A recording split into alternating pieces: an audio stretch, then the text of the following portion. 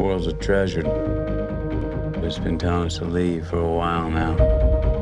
Your daughter's generation will be the last to survive on Earth. You're the best pilot we ever had. Get out there and save the world. Everybody ready to say goodbye to our solar system? To our galaxy. Here we go. From Tuscaloosa, Alabama, this is Aspect Radio. I'm Corey Kraft. And I'm Ben Flanagan. Welcome to another episode. We've seen several movies since the last time we talked to you and we talked to each other about David Fincher's Gone Girl. The fall movie season, we're right in the thick of it right now, and we have a new release from Christopher Nolan, one of our favorite filmmakers, so it's always a big event when one of his movies comes out, and this time he goes to deep space.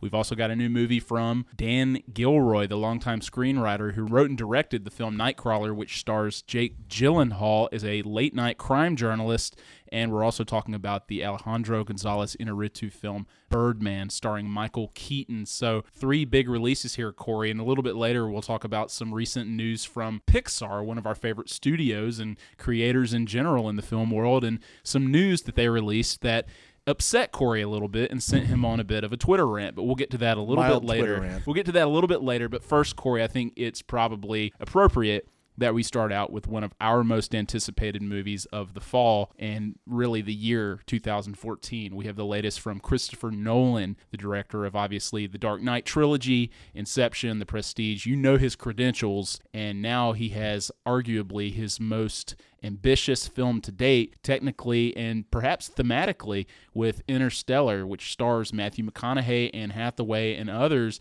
as astronauts who must find a way to either save their planet or the human race by venturing out into deep space and finding other galaxies to find this, whatever it is that may save humanity and Earth. So, Corey, we're going to get into a little more detail with this movie than we did with Gone Girl, where we were very tight-lipped. Mm-hmm. It's hard not to talk about the details of this movie that Christopher Nolan, who in the past has always done this, kept so secret. He was so secretive about this film. He was very tight-lipped with the marketing for this, which may have been a detriment to its performance at the box office this past weekend. But I just want to know from you, because it seems like this movie is already very polarizing among critics, especially who either love it or really hate it. And that is surprising. I mean, Christopher Nolan generally has been polarizing in a way, I guess, especially with his last 2 films, mainly the way he ended the Dark Knight trilogy. But people have been generally positive about his filmography, especially his non-Batman movies like Memento, The Prestige, and Inception just a few years ago. Sure. And I am, as noted on this show, a big fan of those movies, even bigger than his Batman movies. So I had the expectation that we would be wandering back into that territory, so my anticipation level was very high. You're a big fan of the Batman trilogy, maybe not so much how he ended that trilogy. Not a big fan of The Dark Knight Rises, so I wonder if you carried any sort of animosity into this experience, and did you feel like he had to rebound or regain your favor as a fan of his, and did he do that? Well, I did not carry any animosity into this screening because when it comes to a filmmaker willing to take an audience on a journey they've never been on before, to take an audience and show them something they've never seen before, in films like The Prestige and in films like Inception, and even to tell a superhero story that has a massive scale as, well, his Batman films do, particularly, even though it's a film I don't particularly like that much, The Dark Knight Rises, which is told on a massive, massive scale. You know, you can always count on Nolan to do that. And the idea of Christopher Nolan heading into deep space to find what's out there and citing so often as he has done 2001: A Space Odyssey, the Stanley Kubrick film, is a major influence on this. I think that's understandably something that builds quite a bit of anticipation, quite a bit of hype. So now that Interstellar is actually out, does it deliver on the scale of Stanley Kubrick's 1968 sci-fi masterpiece? I think it's pretty safe to say that it does not. But if we are measuring every movie on the scale of is it 2001, I think we're doing a disservice to an awful lot of movies. I would characterize my own response to Interstellar, which is ambitious on, in a way that very few mainstream filmmakers get to be today, as fairly mixed positive. It's a film that is really easy to step back from and say, all right, I see some seams here. I have some issues. What are the characters doing? Who are these people? And why do they all talk like that? Why do they all talk like screenwriters, essentially? It's a movie that, while this has always been a criticism levied at Nolan, seems less elegant with the massive amounts of exposition that its characters are required to deliver. I mean, Inception is full of it, too, but something about that movie seems to move so quickly as so that you don't really notice it. Interstellar, not so much. The first 2 hours of this 3-hour movie are somewhat burdened with pretty heavy screenwriting loads. And honestly, as far as the visual element here and the scale, you can't help but feel that, well, I don't know that Christopher Nolan exactly showed us much that we've never seen before. There are ideas in this film that have never been expressed before, but as far as the sort of visual grandeur and palette up to a certain point, I don't know that we got that here. Now, there is a point in this movie near the end of the film where things go bonkers in a completely delightful way that I really responded to. But as a fan of science fiction, this was something that didn't seem to me to be incredibly 100% original. It wears its influences pretty proudly on its sleeve.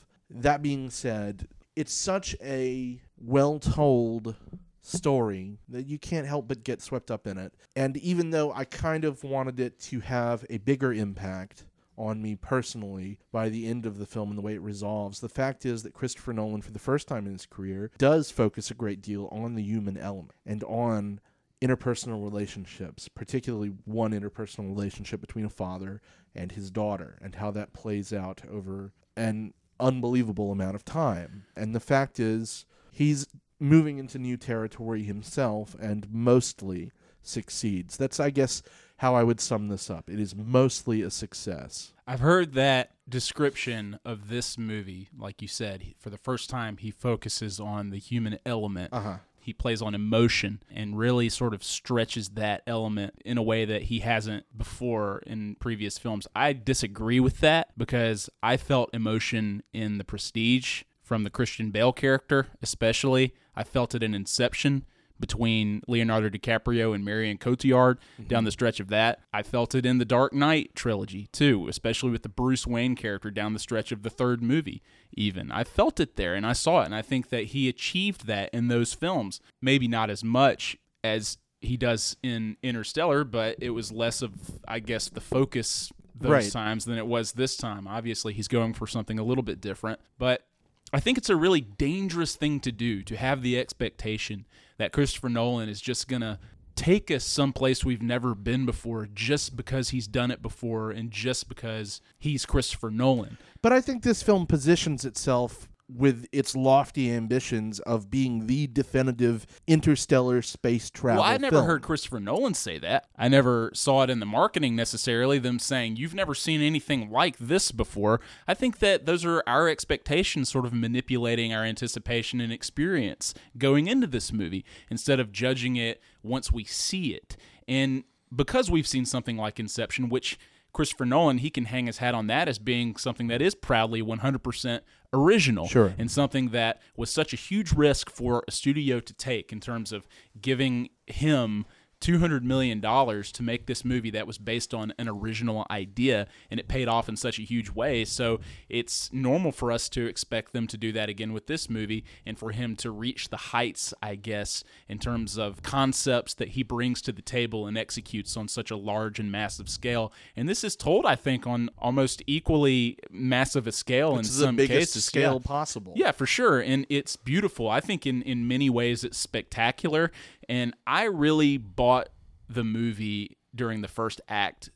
I loved when we're on Earth and when Matthew McConaughey has in his daughter, Murph, played by a young actress, Mackenzie Foy, when they're sort of drawn into this plot of why Earth is dying Yes. and why humans have to save themselves. I thought that it was really effective. I thought it was really set up well. And with Christopher Nolan, it seems like you said, people talk like they're screenwriters, and people emphasize more or perhaps notice more that we have these characters like, say, Ellen Page in Inception, where she is acting as this audience surrogate, Yes. and everything is having to be explained to her and us as the movie goes along. Matthew McConaughey as the protagonist in this is kind of that in this entire movie. And like you said, they're rolling out expository dialogue throughout the entire thing, and a lot of it is stuff we might not understand, because a lot of times it's just scientists speaking science and sort of talking about the bones and inside baseball of what it is they're doing out there in space and what they must do. So it kind of moves as fast as Christopher Nolan tends to and leaves you behind in some areas, but I don't think it talks down to us that much, because I think in the end with Christopher Nolan, I think a big strength and sometimes a big weakness of his is he's a very cerebral guy and his films are very cerebral, but in the end, he makes popcorn films. Obviously with the Batman trilogy, but same thing with Inception and to some extent The Prestige, which I still think is his best movie. But I'm this coming too, around to that, actually. yeah, this movie goes bonkers, like you said, and there's a point halfway through with the introduction of a character and a direction this movie takes, a left turn, I guess, that it takes, where I think it's either going to make or break it for the audience, and then it just gets even wilder from there. But I was in, and this feels as much like a Nolan movie as anything. I think he's at the top of his game, as is with the case with all of his movies. It's going to deserve more viewings, but I was very satisfied here. Again, our anticipation level is obviously sky high, but it's just an overall different experience. You know, I'm glad that he has sort of escaped the trappings of this comic book trilogy that he was in, but he was able to do that with the other films that he made after the first two Batman movies. But I like seeing him in this territory, and again, while I think it's dangerous for us to expect him to show us something we've never seen before, he tends to do that. And while you may not think he does it on the same level as he did in the Batman movies, and especially Inception, I think he does it just enough here and entertains primarily. Yeah, you know, it is entertaining, and I have to admit I was pretty caught up in the first act, too. It never lost me. You know, I was never totally brought out of it. I was always caught up in it. But it threatened at points, such as a rather interminable monologue Anne Hathaway's character has about 2/3 of the way through the movie, such as the left turn that the movie takes, thanks to its special guest star, that I'm not really sure I 100% understand the motivations of. Yeah, there's kind of this simple conceit of love conquers all, Right. that this movie sort of carries to the bitter end. It gets a little sappy. Yeah. For Christopher Nolan, especially, a guy, like you said, who doesn't normally do that. And who better than Anne Hathaway to deliver a theme like that with so much sap? I mean, she's somebody, I think, who sort of grates on people these days. Right. And I think she's actually very good in this movie. And I sort of went with it because I think that feeling, that theme that he explores, but mainly that feeling and the way it's conveyed, especially between Matthew McConaughey and his daughter in this movie, I think it's entirely earned, and it's thanks to those performances. I don't know. I think Nolan kind of hits the nail on the head emotionally in this. He might reach for the stars, so to speak, when it comes to nailing that in the way that he hasn't before, but I think he did it just enough, and it turned out to be really effective for me. I feel like the last scene, the scene that kind of resolves that relationship at the very end of the film, was something of a belly flop. Yeah. A little bit. It felt like, and this is probably something we will have to talk about off mic, you know, in when we can spoil the hell out of it. It just felt like it was rushed. And Yeah. I feel like one of my major issues with this film, it all kind of goes hand in hand, is that perhaps this film is trying to do way too much in even a pretty extended 3-hour runtime. I don't know that, I mean, I don't have a problem with Anne Hathaway in this movie, and I don't have a problem with her in general. I think she's fine with what she's got, but the point is she doesn't really have that much here. She has a relationship to another supporting character played by Michael Caine that I suspect was intended to parallel Matthew McConaughey's relationship with his own daughter, but that never really goes anywhere because those characters are kind of perfunctorily dealt with, to say nothing of the other two astronauts on the mission, Wes Bentley and David Gyasi, who they're fine, but they don't do very much. They don't have a whole lot to do. And then As the film progresses, it's intercut with scenes that take place back on Earth as characters we've come to know, played by Jessica Chastain and Casey Affleck, to name a few, are dealing with the increasingly dire situation and the ticking clock of solving a particularly tenacious scientific problem in order to save humanity. The assumption is that the trek into deep space has failed because communications don't take place. And I didn't really get anything out of that. The cutting back to Earth just kind of fell flat for me because you have this high drama going on the other side of the galaxy, and then some pretty mundane, not very weighty drama that I feel was meant to be sort of parallel to one another in, the stakes. I mean, think back to Inception and the amazing job Nolan and his editor Lee Smith did at cross-cutting between different levels of reality, and you have these parallel action sequences. I mean, the climax of that film feels like it runs 45 minutes long, and the tension is sustained all the way through. In this movie, there are points where I feel like they were trying to accomplish something similar, but you cut back to Earth, and I'm just kind of like, oh, they're a bunch of books. Yeah, I think that's fair, and I think that you're way more invested in what's happening out in space, so it's almost not even necessary for them to cross-cut back to what's happening on Earth. It's like, we'll catch up on that later. That's just true, but there's a character who is so pivotal on Earth to what is happening in space, as it relates to Matthew McConaughey and how he sort of has to figure out what he's doing and why he's doing it. So I get it, but you're right. That's fair. You go back to the climax of this, or not so much the climax, but you mentioned a final scene that didn't totally work for you. It kind of reminded me of, or when you talk about it now, it reminds me of something like True Grit, for instance, where at the end of that movie, we have the same characters, but we have different people playing them, right? And after we've spent an entire movie with them, they're gone. And so we're having to rely on these performances to, in a very short amount of time, capture that same character that you've come to love and invest yourself in and care about. I think that, in a way, is similar to this.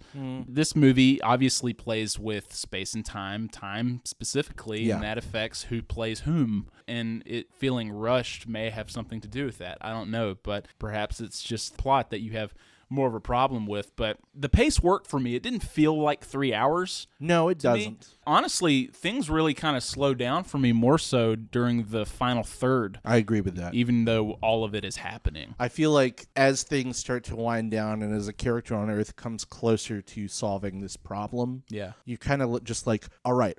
But I feel like for the first time, perhaps in a Christopher Nolan movie, I was kind of a step ahead of the characters in regards to a very central mystery. I kind of got there from the beginning. Right. I don't think that mystery is as revelatory as the film seems to think it is. It plays out kind of like a mix between the ends of AI, artificial intelligence, and signs. I see that. And, there are these moments, these aha moments that these characters have that they keep as they're figuring it out. We're not really figuring out much. We're just kind of watching them do it. Yeah. There's no moment that is similar to the last couple of shots of The Prestige, for example, where you're like, oh my God. Right. It just kind of happens. Yeah. It just kind of like squirts out. Right. And it's not as satisfying, I guess, but just sort of the immersive experience, the epic scale that Nolan has a hold of like no other filmmaker. Right. Maybe. I think it's enough to sort of get it by. Yeah. I don't think that this movie necessarily has shortcomings story-wise. Like, I'm totally fine with it. I like the story. I mean, don't get me wrong. I got issues with it, but everybody should see it. Yeah. Because there's simply just nothing like it. For sure. And it's beautiful. Yeah. I mean, the space footage and the way he shot it is really glorious and to be expected from him. It's hard to just keep exaggerating about the work that Hans Zimmer does. I was going to bring that up. Yeah, but he just flat out tops himself. I don't know how you feel about it. I think it's awesome. Yeah. I think the score is amazing. Yeah, it's fantastic. Especially there are a couple of sequences where the same theme plays out, and it's this big, grand, huge swell of a theme in this movie. Once when Matthew McConaughey is leaving and has made the decision to leave his family behind and go on this mission, and then you see a little later on when they are taking the next step. This is in the last act of the movie, and a couple of characters are separating from each other and parting ways. It's a really beautiful moment, and an aspect of his score that he uses here is this very deep, low organ over and over, and it's just fantastic. And it's great to see or hear Hans Zimmer experimenting at this age and really finding himself at the top of his game this late in his career. Well, you don't hire Hans Zimmer for subtlety. No, not at all. And this is certainly not a subtle score, but it's not a subtle movie, and of the type that Christopher Nolan tends to make, needs something that bombastic, and it's just fantastic. And this is a year, honestly, where there aren't too many memorable scores that I can recall immediately. Maybe the Grand Budapest Hotel, Alexandre Desplat, but this is, it rockets to the top of the list of original scores this year, if only because of lack of competition. But well, I think it would anyway. I think it would anyway, too. It's huge. It's the really Gone Girl score is also very good. And that's true. There are, but like you said, there are a handful of them out there, but Zimmer is going to be at the top of the list no matter what. You got to think so. But yeah, so Interstellar, I want to see it again. I'm going to, obviously. I'm going to see it again, just too. because it's Nolan, but I highly recommend it for sure, because it's just Nolan doing his thing, and I think he does up his game scale-wise, and he delivers some of the best footage just on sight that he ever has, and I like the performances in it. I think Matthew McConaughey is excellent. Yeah, he's really good. So I do recommend it for sure. Yeah, I got issues with it, but, like I said, it's the sort of thing you just have to see. Yeah. You my fill-in operator? I don't think so. I'm Lou Bloom. I have some footage for sale. A stringer? What? Who do you work for? At the moment, I work for myself. Okay, well, see Frank out there the way you came. What's it time to? 106. What do you have? Something I'm fairly certain you'll be very excited about. So this is kind of a cheap transition here, but we mentioned scores, and there not being very many recognizable ones this year. I think there are two, actually, in the next two films that we're going to talk about. They vary in effectiveness, I'd say. Well, the next film we're going to talk about here is Dan Gilroy's Nightcrawler, which got a wide release. It released on Halloween. It stars Jake Gyllenhaal as this guy Lou Bloom, this guy who sort of comes out of nowhere, this frail, gaunt-looking man who is a bit of a con man / thief, just hood in general, who seemingly has no direction in life until he opens his mouth and explains that he has high ambitions and has a purpose. He just hasn't quite figured out what it is until he stumbles upon a wreck on the side of the road and sees a journalist drive up and start filming it, and learns that you can do this. You can be a late-night crime journalist in Los Angeles and sell graphic footage to news services for money. And that is how he decides to move up in the world, to conquer this industry in any way he possibly can, to sort of achieve his own personal American dream. And I think that this is an American dream movie, if there ever was one. Jake Gyllenhaal, an actor that in the past I've not been a big fan of before. Even though I like several of the movies he's been in, he's an actor who, for instance, with David Fincher's Zodiac, I think that's a movie that works extremely well in spite of Jake Gyllenhaal being the lead actor in it. I think he's a guy who has in the past brought movies down in a way, given how essential his roles are. But with this, I think it's much different. This is probably his best performance. It's a movie that people get so wrapped up in because of his performance, but even though so many people out there are praising him and the job he did and the weight he lost and the physical transformation and how effective the performance is, and it's all there, Dan Gilroy is the star of this movie. I liked Nightcrawler a lot. I think that it explores Los Angeles in a way that we haven't necessarily seen before. It gets a great performance out of an actor I'm not a big fan of. I think it's written sharply. It criticizes the media, I think, better than some movies that have come out this year and were a little more on the nose about doing that. I think it does that better, and it's just more generally exciting than most movies this year. And I don't know, like Nightcrawler just feels fresh to me, and that's something I think is worth getting excited about right now, this time of year especially. Well, I just saw this today, and I kind of went nuts for it. Yeah. In the same way that you just described, it does feel fresh, and it feels, to keep it in the Gilroy family, similar to how I felt after seeing Michael Clayton, which was written and directed by Dan's brother Tony, who produced this. Yeah, it's sort of traffics in similar territory as many other movies have in the past, but something about it, some spin, just feels fresh and new and vital. And like Michael Clayton, I'd say Nightcrawler is, as you mentioned, anchored by a tremendous central performance. And Gyllenhaal is an actor I've liked a lot in many things, but mostly recently. I mean, I think, you have your Donnie Darko and your Brokeback Mountain,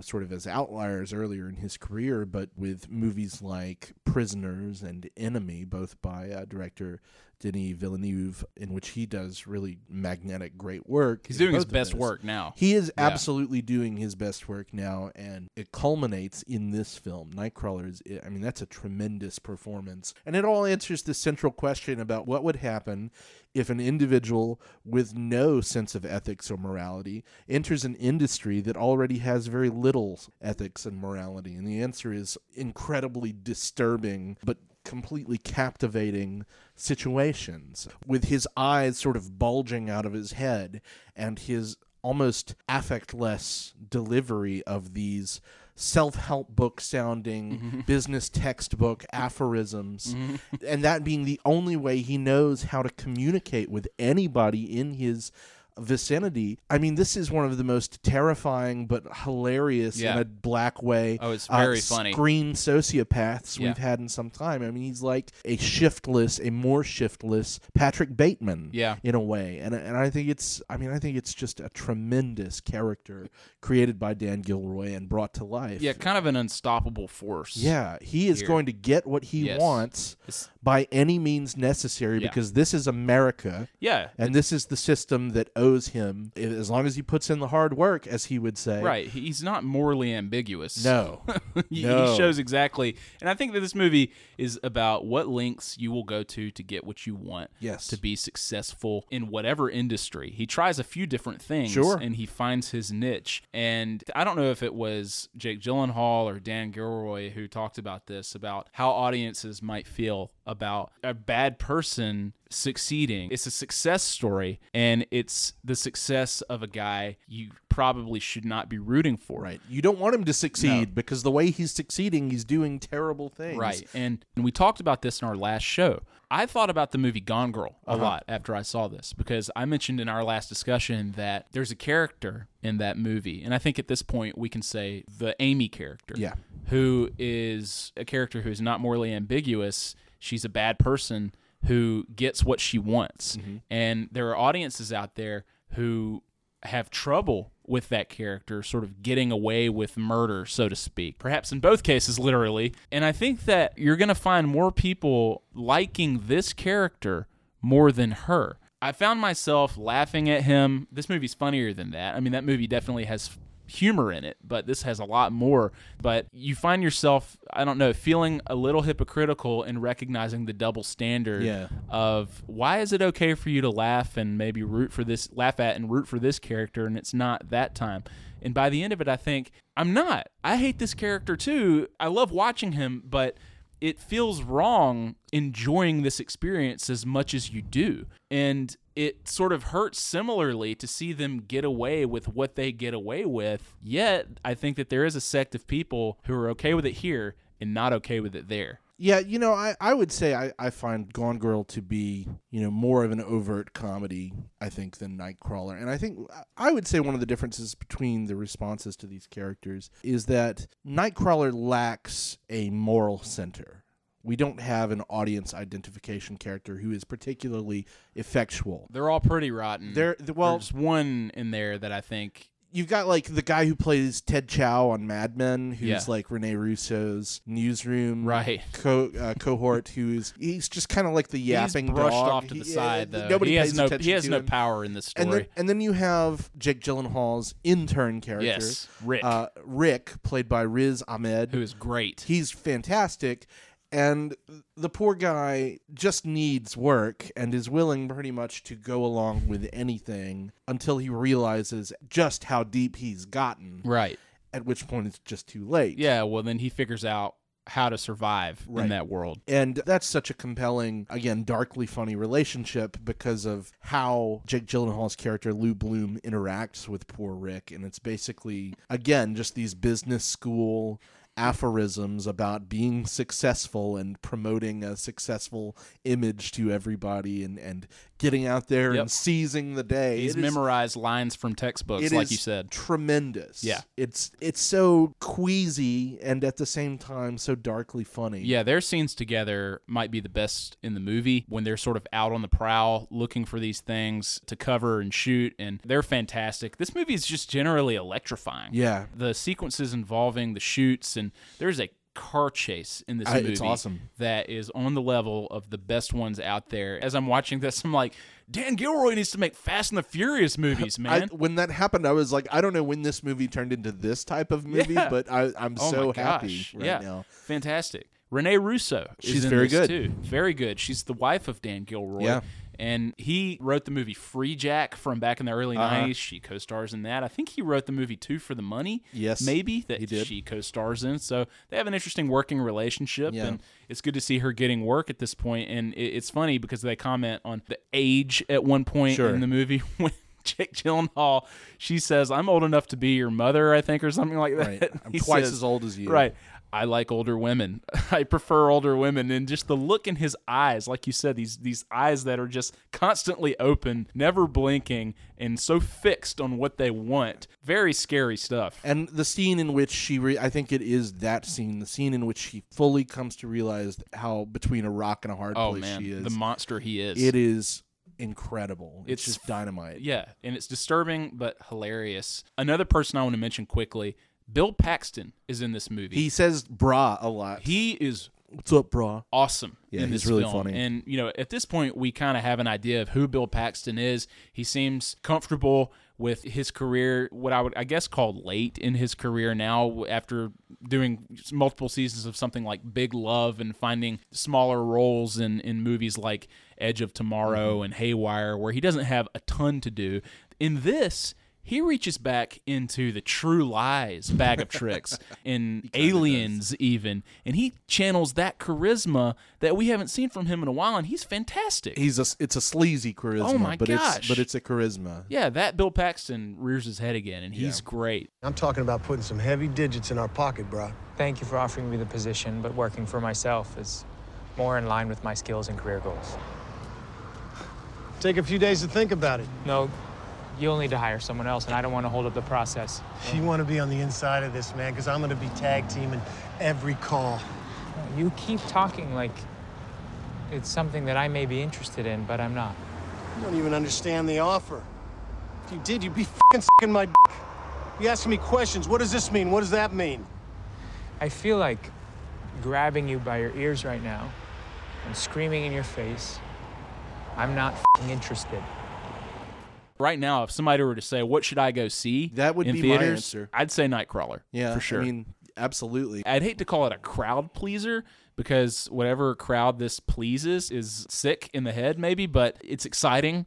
It's probably my favorite film in wide release at the moment. Yeah. I think so. I mean, it's one of my favorites of the year. Yeah. And I did just see it this afternoon, so maybe I need to let it percolate. It's been like a little more than a week now since I've seen it, and it's still there. Yeah. And I'd mentioned the score. James Newton Howard does a score that I didn't see in him. It's I like a didn't see coming in him. stirring, like successful, like success story score. Electronic. And it's almost like this ironic counterpart to what you're seeing on Yeah. screen. It's like the sort of score you would get in like a rags to riches crowd pleaser from the 1980s. Yeah. But it works. Yeah, I love it. Yeah. From the word go. The opening credits are fantastic here, and it's just a really, again, it's an intense movie too. There are sequences in this that will put you on the edge of your seat. Yeah, Not to use absolutely. that cliche, but it really is exciting and gets our highest recommendation right now. And shot by the great Robert Elswit. Oh my gosh, so good. Yeah. That's one of the main drawing points for Absolutely. me going into this movie, and he delivers. He does. Big time. So Nightcrawler, still out right now. See it if you can.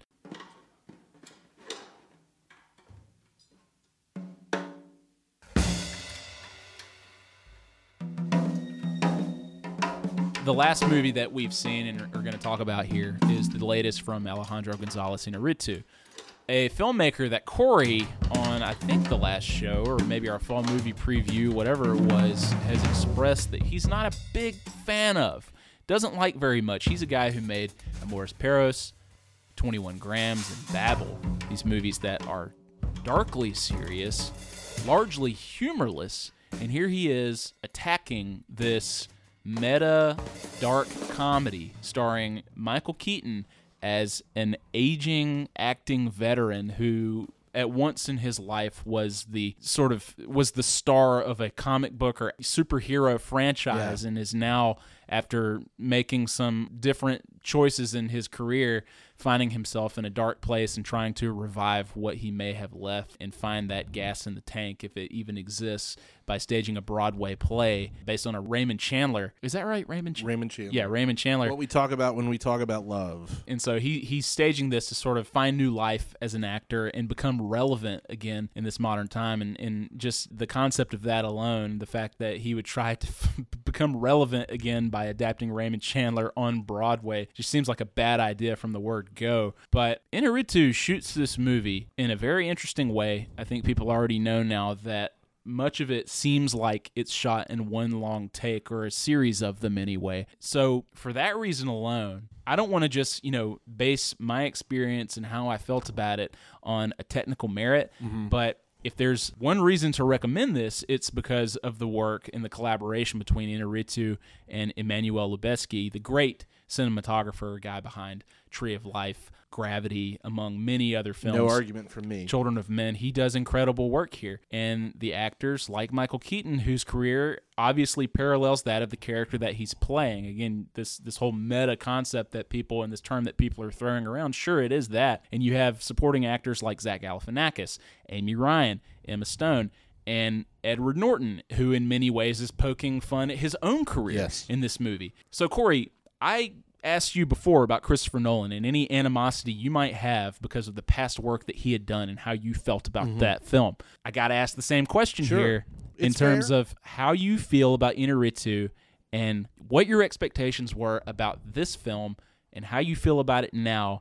Did they change from what you felt going in? Did you have it in for this movie? And I don't know how you feel about it right now, but do you still have it in for this movie? Well, I wanted Birdman to be the film to turn me around on Alejandro González Iñárritu, because I feel like, say what you will about his heavy-handed direction in general, but he is a director of considerable technical merit. There's a reason that people, not me of course, connect with these movies. And generally, I think he's a talented guy. I just think that talent has been misguided. So when you say, oh, my next film is going to be Birdman, I'm going to stock it with a troupe of actors that appeal to me. I love Michael Keaton. I love Edward Norton. Supporting cast in this movie is pretty great. I'm going to get Emmanuel Lubezki to shoot it, and we're going to do all sorts of technical trickery that should make this, if nothing else, a dazzling viewing experience. I go into that thinking, well, this is going to be it. I'm going to finally, unhesitantly recommend and enjoy an Alejandro González Iñárritu movie. But no, I don't. I don't like this movie. I don't like this movie one bit. I really don't. It never had a chance, Corey. It had a never chance. had a chance. It had a chance. Be honest. No, I wanted this to be the one. And this movie is a mess. Well, I won't argue that. I will say it that is a mess. Again, by design, maybe, though. It's technically beyond reproach. And if you are going to see this movie for the gimmick, go for it, because it's a pretty great gimmick. But this movie's exhausting. It's an exhausting experience that I'll agree with, too. Adds up to very little, is seemingly confused as to what it wants to say about its central character, Regan Thompson, played by Michael Keaton, and the whole ambition of producing art, other than maybe a tertiary, like, it's really hard to make art, guys. Well, okay, thanks. This movie has it in for modern film audiences. It has it in for the superhero blockbuster Hollywood style of the time. It has it in for critics, obviously. It has it in for obnoxious actors, vain actors. It has it in for young people in their Twitter and their Facebook. It has it in for pretty much everybody. It has all of this vitriol going around, and I'm okay with that in a sort of farcical, heightened sense. And this movie mostly plays in that, but I feel like it's also trying to have its cake and eat it too by being sort of a heightened farce, but also stopping the action every once in a while. And so Alejandro González Iñárritu can pound his themes into your head. I mean, as heavy-handed as he is with drama, he is equally heavy-handed here with this comedy that ends up not really being that funny, sadly, because I really like the comedic performances here. He makes everybody try so hard. They are acting their asses off. But to what effect? I don't know. I mean, apart from Michael Keaton, Edward Norton, and Emma Stone, who in this supporting cast really actually does anything? Oh, I think Amy Ryan is excellent. I think she's very good. Well, his ex-wife. She is perhaps the other character who actually has a function in this screenplay. Right. But side characters played by Naomi Watts and Andrea Riseborough and even Zach Galifianakis. Yeah. But what do they do? What are they doing here? I mean, a lot of this movie is designed to be ambiguous as to whether or not what's happening is actually happening or is happening as a manifestation of Regan Thompson's sort of troubled mind. Right. As he's troubled by his own ego and his fading star and this artistic ambition of his that he's literally put everything on the line for. And on the eve of that, enough catastrophes happen that he could be artistically and financially ruined by it. So I like the idea of this movie sort of being, an artist on the verge of a nervous breakdown, so to speak. But the camera moves all around the theater and focuses on everybody else, too. And I don't understand the point of that, considering half those characters are dropped well before the end of the movie. Important characters, too. Like, my biggest complaint about this movie is that one of the most exciting elements about this, other than the technical achievement that they have made here, is Edward Norton gives a great performance. He is great. He's excellent. Yes. But there is a point in this movie where he, seemingly for no reason, is gone. And doesn't come back. Right. He doesn't come back. And all of his character stuff was not resolved. Right. And it makes you wonder, well, then why? Yeah. Because he comes in just like a lightning bolt and opens his character in such a self-deprecating, fantastic way, how it sort of puts a spotlight on Edward Norton's own career and his reputation as someone who is very difficult to work with and somebody who seizes control of the creative process of productions that he did not have going into it. So I thought that was great, and I think he is fantastic from beginning to end of his performance. And whenever he's on screen, he is just as exciting as seeing Michael Keaton back in action again, because it's been a while, really, since I've thought of Edward Norton this way. And it's good to see him in stuff like the past couple of Wes Anderson movies and sort of playing in that sandbox. But this is him realizing the potential that we saw so early in his career. Let's go. Walk. Where are we going? Get you some coffee. Did I do something to disrespect you? Not yet. Look, I have a lot riding on this play. Oh, is that right? Yeah. People know who I am. Bullshit. They don't know you, your work, man. They know the guy from the bird suit who goes and tells coy, slightly vomitous stories on Letterman. Well, I'm sorry if I'm popular, Mike. Popular? I don't give a shit. Popular? Popularity is the slutty little cousin of prestige, my friend. Okay, I don't even know what the that means, so. It means my reputation is riding on this, and that's worth a lot. Exactly. You. Yes. If this doesn't work out for you, you off back to your studio pals and dive back into that cultural genocide you guys are perpetrating. You know, the douchebag's born every minute. That was P.T. Barnum's premise when he invented the circus, and nothing much has changed. And you guys know that if you crank out any toxic piece of crap, people will line up and pay to see it. But long after you're gone, I'm gonna be on that stage, earning my living, bearing my soul, wrestling with complex human emotions. Right. That's what we do. Oh, so is that what tonight was about? You wrestling with complex emotions? Tonight was just about seeing if it's even alive, seeing if it can bleed. No, this isn't the backlot, Regan. This is New York City. This is how we do things. Where are you going? They have coffee here. I think that this is a work of art. And I don't mean that in the way that someone would just call something a masterpiece. I think that this is wholly unique and such an immersive experience for the audience in a way that we honestly haven't seen before. The way it's shot, the way it sounds, the way it's performed, the way it's staged. You talked earlier about Christopher Nolan and the expectations that we have that he's going to show us something we've never seen before. I think Birdman does that more than Interstellar does. I think Inarritu shows us something that a filmmaker has never done before. And if you just want to boil it down to that technically, then fine. But I'm fascinated with the Regan Thompson character. I think he is interesting. I think Michael Keaton is as good as advertised here and gives a very good over-the-top / nuanced performance. He does things that he's never done in a movie before, physically, comedically.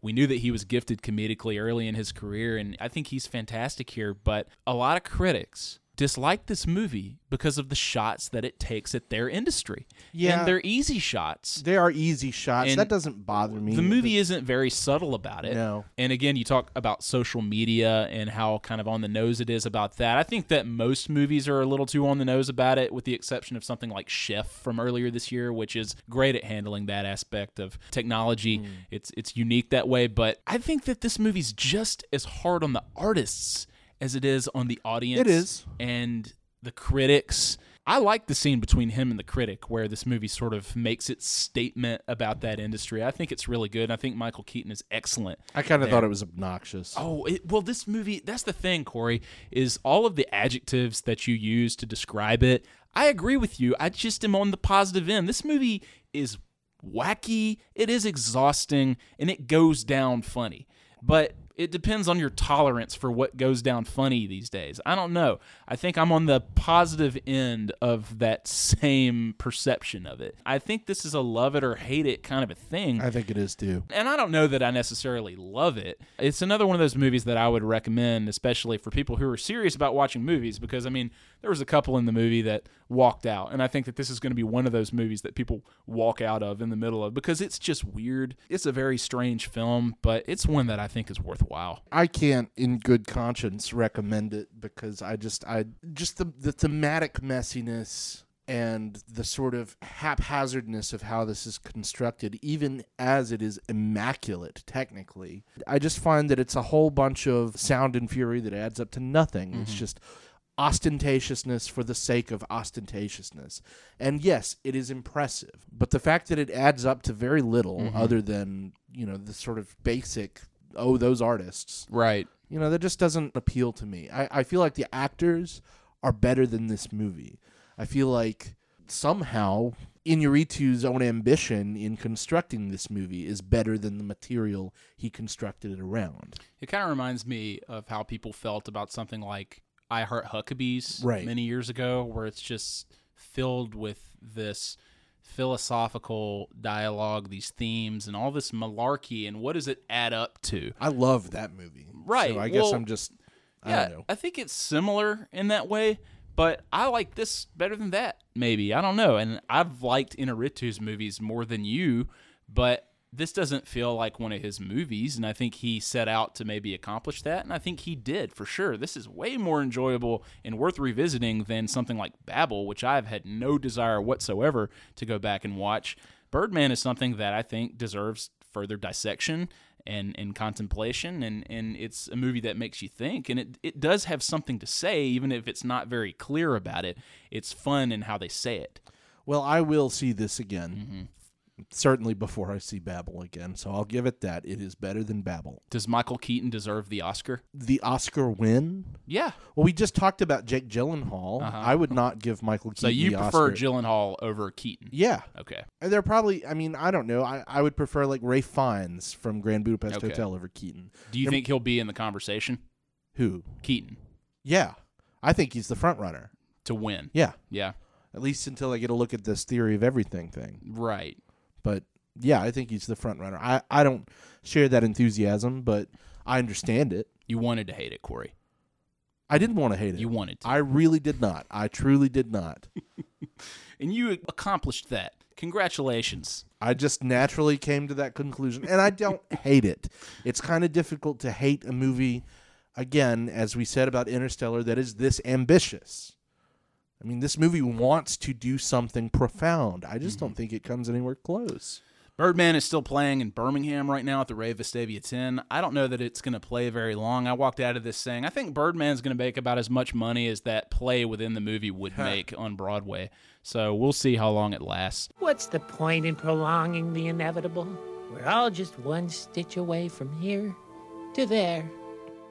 That's it for the movies we've seen recently. Briefly, Corey, I want to talk about your latest Twitter rant against the institution that is Pixar, this studio that has given us so much to love and so many gifts in the form of these 3D animated movies that you've decided to crap on all of a sudden. Yeah, I just really shoved a thumb in their collective eye. With the news. Such a jerk. With the news that they will be making Toy Story 4. We love that trilogy. We love the sort of bow they seem to have put on it. With the third film directed by Lee Unkrich, the news came out that they're going to make a fourth one, even though it seemed like it came to a very satisfying conclusion that I believe John Lasseter is planning to direct.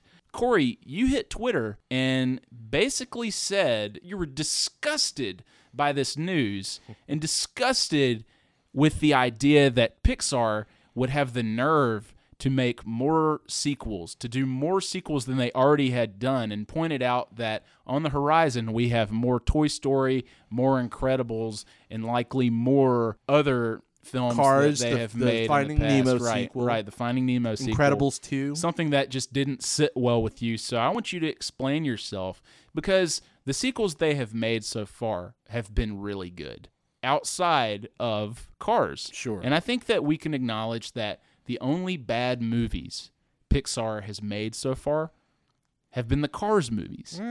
What else would you call bad? Well, bad. okay, I wouldn't even call the Cars movies bad. They're bad. I don't think they're bad. But I would say, and this is just going to blow your mind, Sure. because I know that you love Brave, Yes. and I know that you love Monsters Yes. University. I don't hold them in nearly as high regard as you do. And I feel like since Toy Story 3, we have seen a slipping into sort of, I don't know, artistic comfortability, a sort of settling for the same old. We have our formula.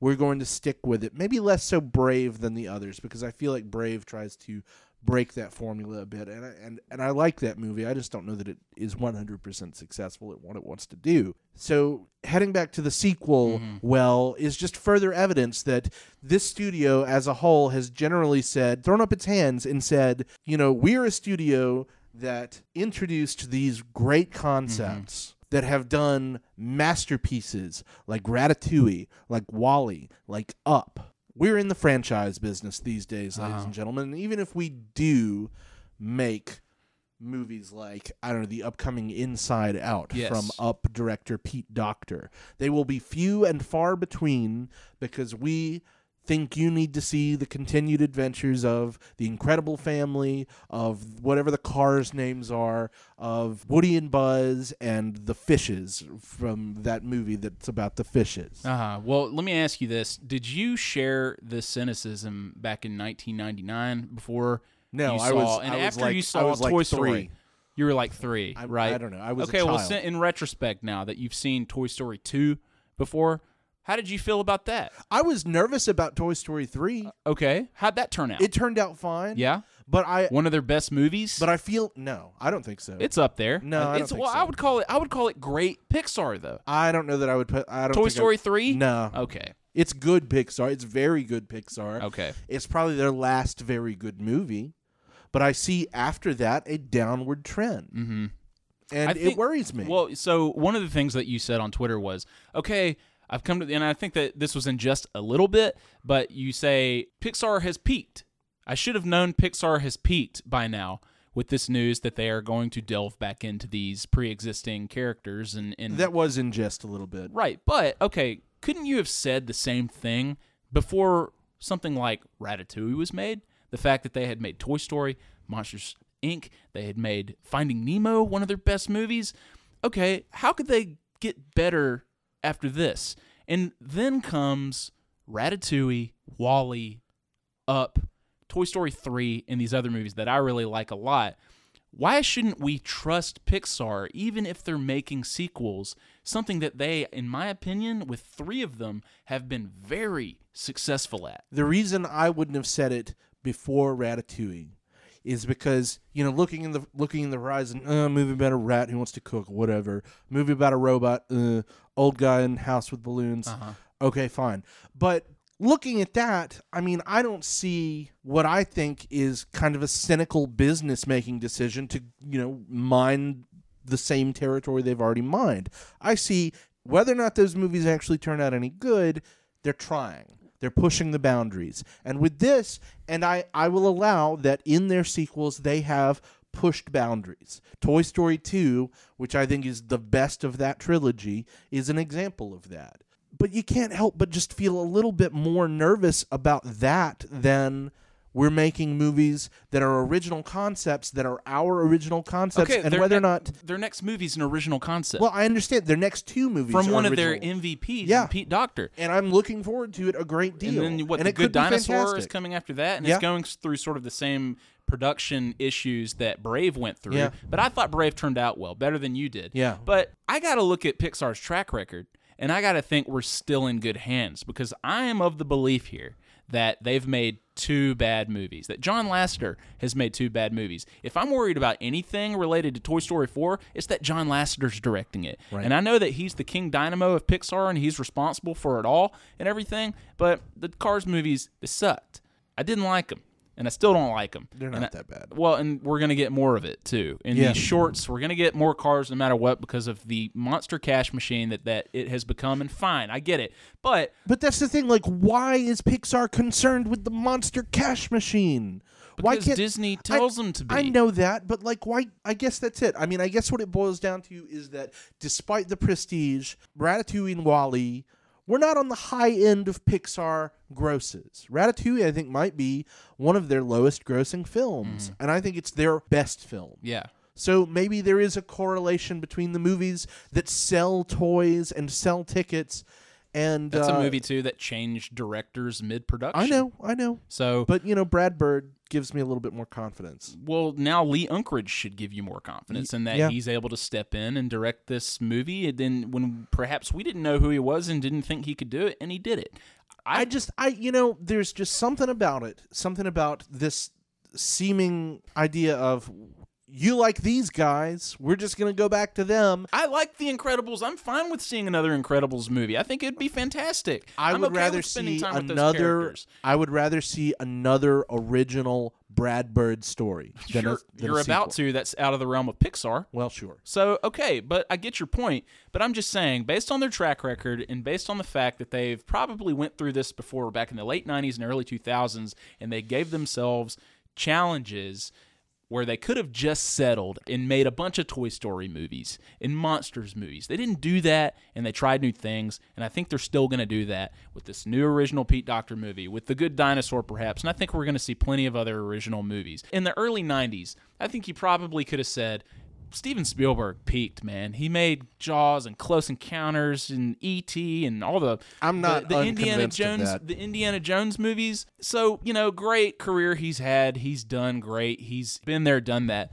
Then he made Jurassic Park and Schindler's List, and he's made a hell of a lot of great movies ever since then. So I just think that it's a little unfair and it's a little irresponsible to go ahead and say Pixar has peaked and we're done with them, or they're as good as they're ever going to be, and they've been as good as they're ever going to be. I say just wait and see. Let's wait and see. Well, of course I'm going to see. Before we make that call. You can't help but be worried because of what you just said.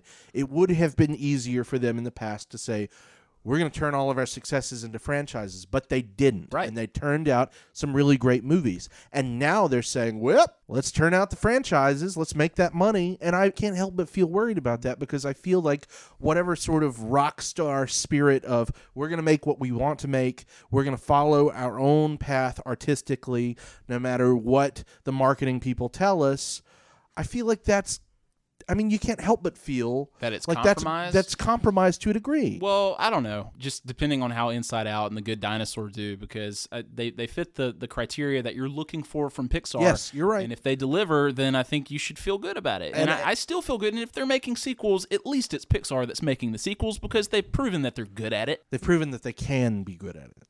Uh-huh. Not that they will always be good at it, because I don't know.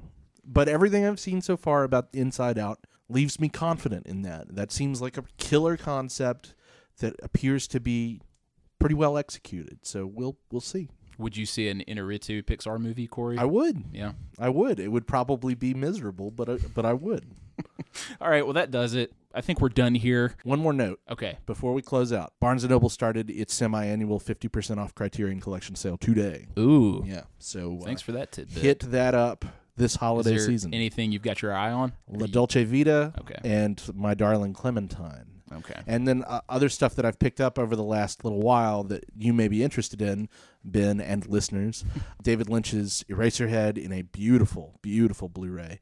The Innocents, the adaptation of The Turn of the Screw, which is a fantastic horror film, and stuff that came out earlier this summer like A Hard Day's Night, like Roman Polanski's Tess, and Red River. So there's a ton of stuff, a ton of great stuff. They've been doing great work lately, as they always do, but there's something about this year with things like All That Jazz and Y Tu Mama Tambien and Scanners and a whole bunch of other great movies that have received the full Criterion treatment, and I'm very excited about this sale. Awesome. Well, check us out on AspectRadioshow.com. We're on iTunes. Find us, search, rate us, review us. We appreciate it. Check FilmNerds.com. Find us on Twitter and Facebook at Aspect Radio. And until next time, I am Ben Flanagan. And I'm Corey Kraft. This is Aspect Radio. Thanks for listening.